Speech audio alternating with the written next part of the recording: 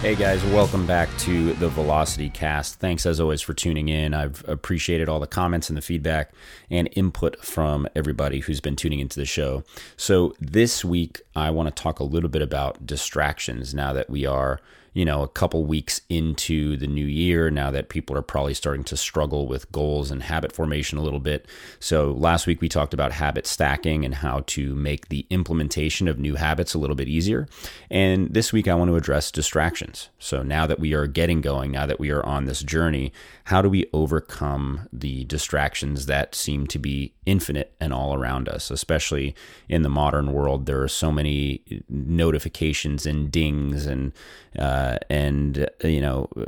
things from our phones and from the environment around us, and it's very difficult to do undistracted work. And so there are a few key pieces of this that I think will be helpful for us. One of the sources that I pull a lot of information from is actually from a book by Nir Eyal called Indistractable, which I will put in the show notes. I highly recommend it. I think it's a fantastic book, and it puts being distracted in perspective in many ways.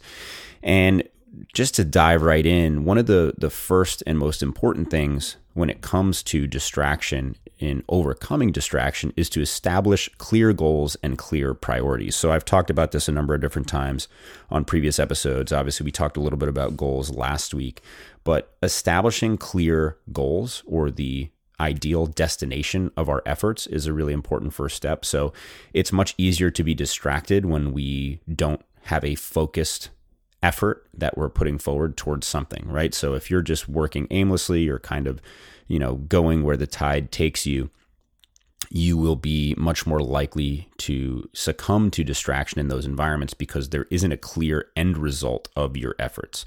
So figuring out where you want to go and how you want to get there is a great first wave of defense against distractions.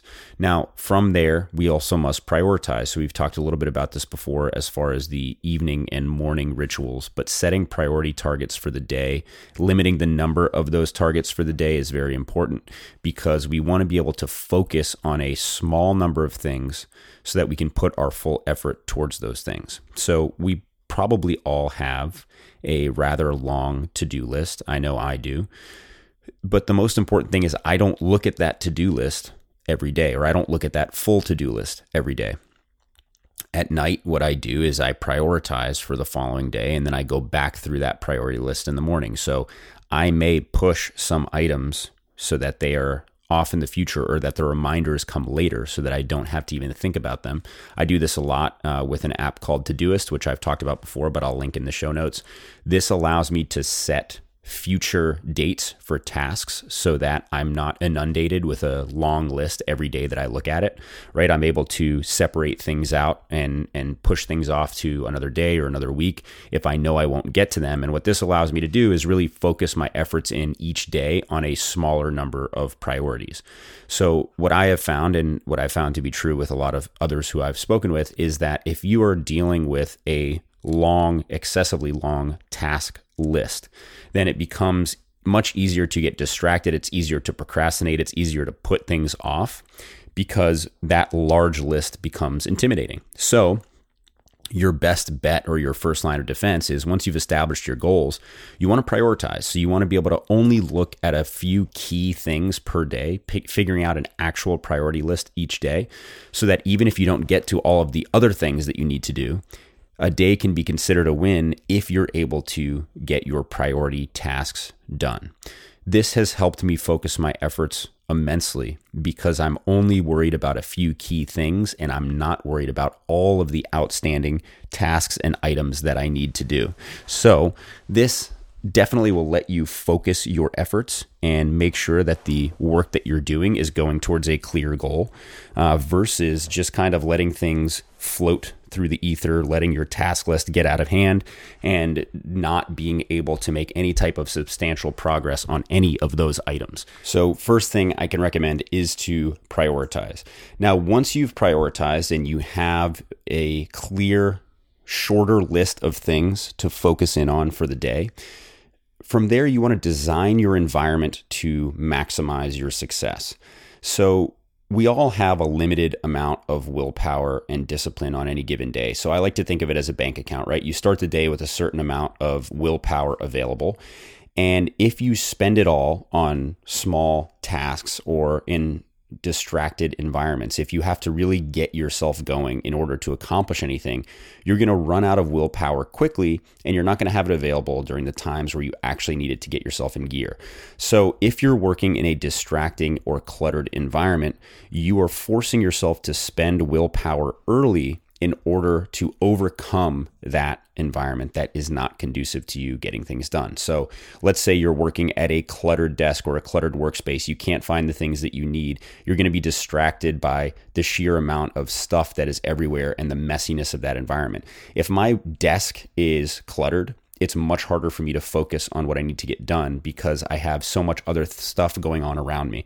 Now, the same is true for environmental distractions. So a big one for me is I cannot work with my phone nearby because without thinking about it, I will pick it up to either look something up that I'm thinking about. And next thing I know, I'm scrolling through something, either social media or emails, or I'm going down another rabbit hole.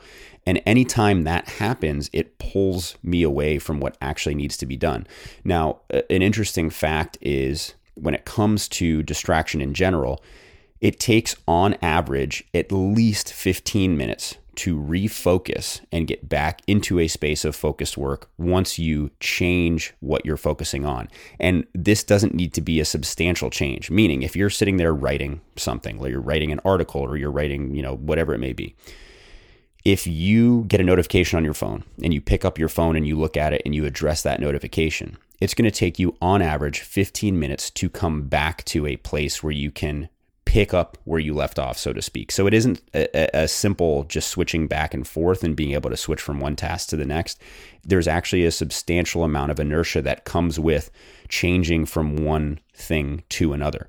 So if your environment is not set up to minimize the amount of distractions that are in your control, you're going to have a very hard time getting into a position of deep work and actually focusing in on anything meaningful because you're at the beck and call of any number of distractions that are there, your phone, another notification.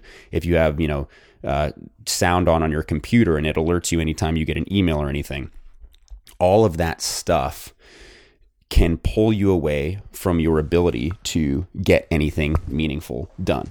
And so it becomes important for us to set ourselves up for success and try to design our environment such that we're minimizing those distractions. Now, this is something that you may not think about necessarily, but I want you to take some time and actually try to get a better understanding of which environments you work well in.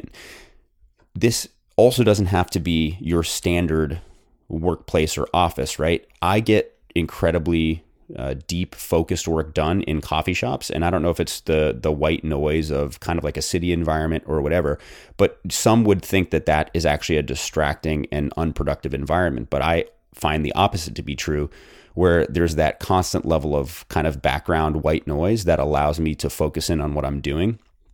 And I'm less likely to be distracted by random stuff. If I were to sit and work in a completely quiet room, then I'm going to be far more likely to be distracted or notice other things or noises than I would be if there's that baseline level of noise. Sometimes this is why working with music on in the background can be helpful, but I would encourage you that, whatever music you listen to is something that will help promote deep focused work. So listening to, your regular playlist with lyrics and songs that you enjoy can actually be detrimental here because maybe you're the type of person who wants to sing along or without realizing it, you're focusing on the lyrics of the song and you're not focused on what you're doing. So things like movie soundtracks, things like video game soundtracks actually are really good because if you think about it, games are designed to have you continue playing them and the music is one element in that. So, finding a background track that is conducive to you being productive is an important thing if you do want to listen to noise or music. You can also listen to white noise. There are a couple website options that I will put in the show notes to, things that you can you can tune on or turn on rather to have some white noise in the background. So, like I said, we get in the show notes, I'll link to Indistractable. We'll link to some of this white noise stuff. So you have all of that as options or tools at your disposal. But designing your environment is incredibly important because it's something that you have complete control over for the most part and will help you resist the things that you don't have control over. So we've now set some goals, we've set some priorities, we've put ourselves in a working environment that is conducive to us actually getting things done. From here, time blocking your calendar is an incredibly effective tool for making you more productive. So, people who don't like blocking out their day tend to make an argument something along the lines of, well, I want to make sure that I have free time in my calendar. I don't want to make every second of every day accounted for. I don't want to, plug things into every moment of my day because I want to be able to adjust on the fly. Now, the paradox to that is the less that you block out your calendar, the less control you actually have over it. And so even if you're not the type of person who wants to plan every last detail, you don't have to be. What you can do is you can block open spaces in your calendar. The key is you're reserving them for the things that you want to be doing at that time. So for example, one thing that I do is I block off my workout time every afternoon, same time every day. So I know that that space is reserved for that activity that is important to me. Now, I could say, oh, I'll leave it up to, adjustment or whatever. And then there are some days where, whether I'm on set filming something or my schedule is different or whatever, there are some days where I need to shift my training time. But having it in my calendar forces me to think about it. It forces me to prioritize that time for myself. And if, for anybody who knows me or has known me for any length of time, if I do not work out consistently, I am a terrible person to be around. It affects every other aspect of my life. And so that activity is important enough for me to put specific time on my calendar for it. This can be true of any activity. You can even just block out thinking time. So I know some very successful people who literally build in thinking time or idle time into their day, because if they don't, they get bogged down with meetings, with calls, with other decisions, and they never give themselves the time to actually sit and think and make the type of important decisions that they need to make in order to move their lives forward. So the point is not that you're providing extreme structure and rigidity. The point is that you're building in the time and the space for you to do the things that you want to do. So don't look at it as something that's completely set in stone or something that's an absolute rule and law you must follow. But if you can block out the time in your calendar and give it some structure, what I think you'll find is that you actually have a lot more freedom and flexibility than if you don't. So those who let their schedule just be what it is, I hear this complaint often from these people, especially if they're in roles or positions or careers where people can schedule meetings with them or whatever. If they leave gaps of open time, especially with modern technology, things like Calendly, where people can, book time on your calendar. I have a friend who's a product manager in big tech, and basically his calendar link is open. People can get time with him when they need it. And if he doesn't build in time for the things that he wants to do, it's very possible that a day that was otherwise open and free will become filled up with meetings and check-ins and all these other things. And so that's something that you want to have the power and control to avoid. And if you block out your day and leave specific times that you want to take meetings or whatever, and block out other times that you need for other activities, it will ultimately give you more control over the way that your day flows. And when we're talking about getting into bouts of deep work or being able to do focused, important work, you need to give yourself the time to do that. And you will never find that time unless you create it for yourself. So if you're not comfortable blocking out your calendar, I highly encourage you to at least try. And even if you don't do it every day, try a couple days a week of just blocking out time for all of the things you want to do, however small, and see if that allows you to adhere to a daily structure that is helpful and meaningful for you. So as an extension of that, once you've blocked out these periods of work, I personally am an easily distracted human. And so I need to create focused work times or use tools to allow me to focus when I am, in these deep work blocks, right? So one thing that I found helpful, and I've talked about a little bit before here on the show, is using a Pomodoro timer, which essentially roughly is 25 minutes of work, 5 minutes of rest. And then you repeat that for a set number of intervals, and then you get a longer 15-minute rest. Now, I don't use this timer every time I'm doing work. I find it very helpful during deep work periods for me to stay focused. And sometimes I won't adhere to the timer. So for example, if I am editing video or editing film projects to deliver to clients, I find this timer to be incredibly helpful because it keeps me focused. And a lot of times I'll finish that 25-minute work period. I'll see the alarm go off or see the little ding, but I know that I can just work for a little bit longer to finish up whatever I'm doing. And I'll finish up that task, and then I'll use that 5-minute break to reset, to refocus. So structuring your focused work times can be really helpful to keep you on track. But at the same time, it's important that this doesn't become something distracting. And so for me, I used to use, it was an app called Be Focused Pro or whatever on my phone, and it had a pretty simple interface and it was good. And, I would put do not disturb mode on my phone. I'd use my phone as the timer, but I sometimes don't even like having my phone in the vicinity. Especially, if I'm trying to focus and get things done.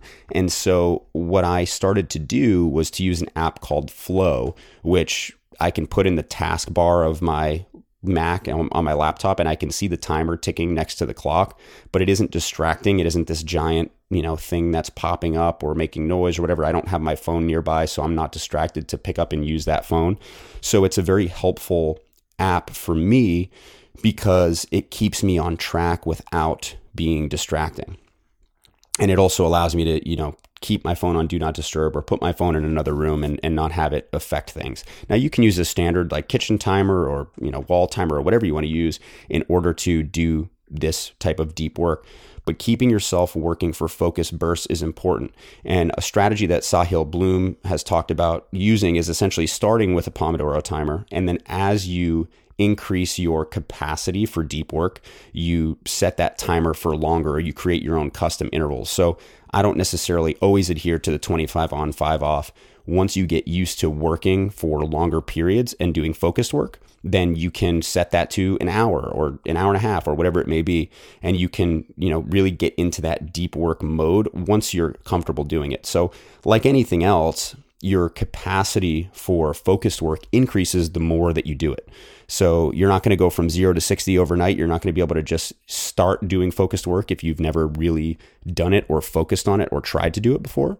But as you increase your capacity, you will be able to concentrate for longer periods of time, and that timer can increase. So I highly recommend using an app like Flow to start, and then you can customize those intervals as you get comfortable doing longer periods of focused work.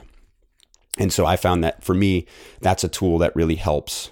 Just having that reminder of the timer that I can quickly glance at while I'm already on my computer doing work has been really helpful for me to stay on track during those times when I really need to buckle down. And it is just an added reminder to, stay the course and to not allow outside distraction to enter in and pull me away. Now, the last strategy that I'd like to discuss is something that's a rabbit hole of sorts, because you can kind of go down this as deeply as you want to. But cultivating a practice of mindfulness in whatever capacity works for you is an excellent way to increase your ability to focus and to do focused work. So whether we're talking about breath control or meditation or something of the sort, all of these practices allow you to focus more deeply and intently on the task at hand. They allow you to be more present and fully present in whatever it is that you're doing. So by cultivating some type of mindfulness practice, you are going to increase your ability to do deep focused work because you're training your brain during that time to resist distraction. So getting better at focused work doesn't just require you to do focused work.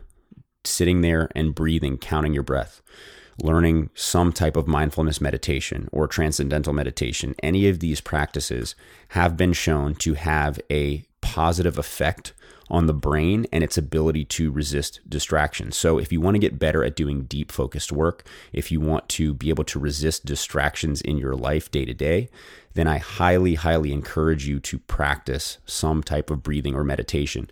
And one thing I want you to keep in mind when you start a practice, especially if you've never done any type of mindfulness activity before, it can be very frustrating, especially for the type A people in my life who I have encouraged to practice meditation, because you're used to trying to succeed or win at what you're doing.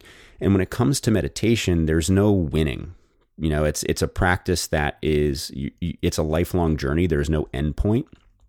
But more importantly, I found people to get very frustrated when they find themselves getting distracted. So part of mindfulness and part of meditation is being able to recognize when your thoughts are getting pulled away and when you're getting distracted. And that's when people tend to get frustrated and discouraged. But what I would encourage you to think about, and this is something that I read long ago that had a large impact on how I perceive mindfulness, is think of every time that you recognize distraction and then come back from it as being a rep. So just like in the gym, every squat that you do is a rep of squats. Think of that returning from distraction as being a rep of mindfulness practice. And that can help you, especially if you're type A, reframe something that could otherwise be potentially frustrating as something that has long-term benefit, because you're getting that repetition and that practice in. So if we think about all of, these tools, mindfulness is definitely one that might be harder to see an immediate benefit from. One gateway drug, if you will, to mindfulness and meditation is a breathing practice. I find breathing to be much more approachable for most people. So I do have an entire episode on breathing and breathing techniques, which I will also link in the show notes. So there's going to be about 1,000,001 things that I put in the notes for this episode. But in that breathing episode, we talked about a few specific practices to help with focus. One of them is box breathing, which I would highly encourage you to do. We also talked about the double inhale as bringing a way to kind of calm down and focus. So definitely listen to that episode if you haven't already for specific breathing practices. And a lot of times with many people, I find a breathwork practice to be a little bit more approachable than meditation at the outset. And then once you get comfortable breathing regularly or focusing on your breathing regularly, you may find that it's easier to then transition to a mindfulness or meditation practice. So to review kind of everything that we've discussed, right? If you find yourself being distracted, if you find if you find it difficult to do focused work, I would encourage you to, one, establish clear goals and priorities. So figure out what you want to work on and figure out how to prioritize your actions each day. From there, try to design your environment so that you are not fighting uphill, right? We all have a limited amount of willpower, and you want to stack the deck in your favor as much as you can when it comes to doing focused work. So make sure you're working in an environment that is conducive for you being productive. From there, learn to time block your calendar or experiment with it if you haven't done it before. Try to actually block out different times of day for different activities, and that will allow you to focus in and get more done with the time that you have while you're working, right? Using a Pomodoro timer at first, like the Flow app, or something to channel you into focused work periods. And then as you accumulate experience and you practice doing focused work, you can increase that duration. So you can increase the amount of time that you're sitting there and focusing. And I think an umbrella strategy for getting better at all of this stuff is to ultimately work on a breathing or a mindfulness or a meditation practice. So all of that stuff will be incredibly helpful for you on this journey. So as always, if you have questions, you can reach me at TrainedRight on Instagram or Twitter. You can email me, justin@trainedright.com. I love the feedback. I love the questions. I love the input. And if there's anything you want to hear about in a future episode or a future newsletter, definitely let me know. But until next time, have a wonderful weekend.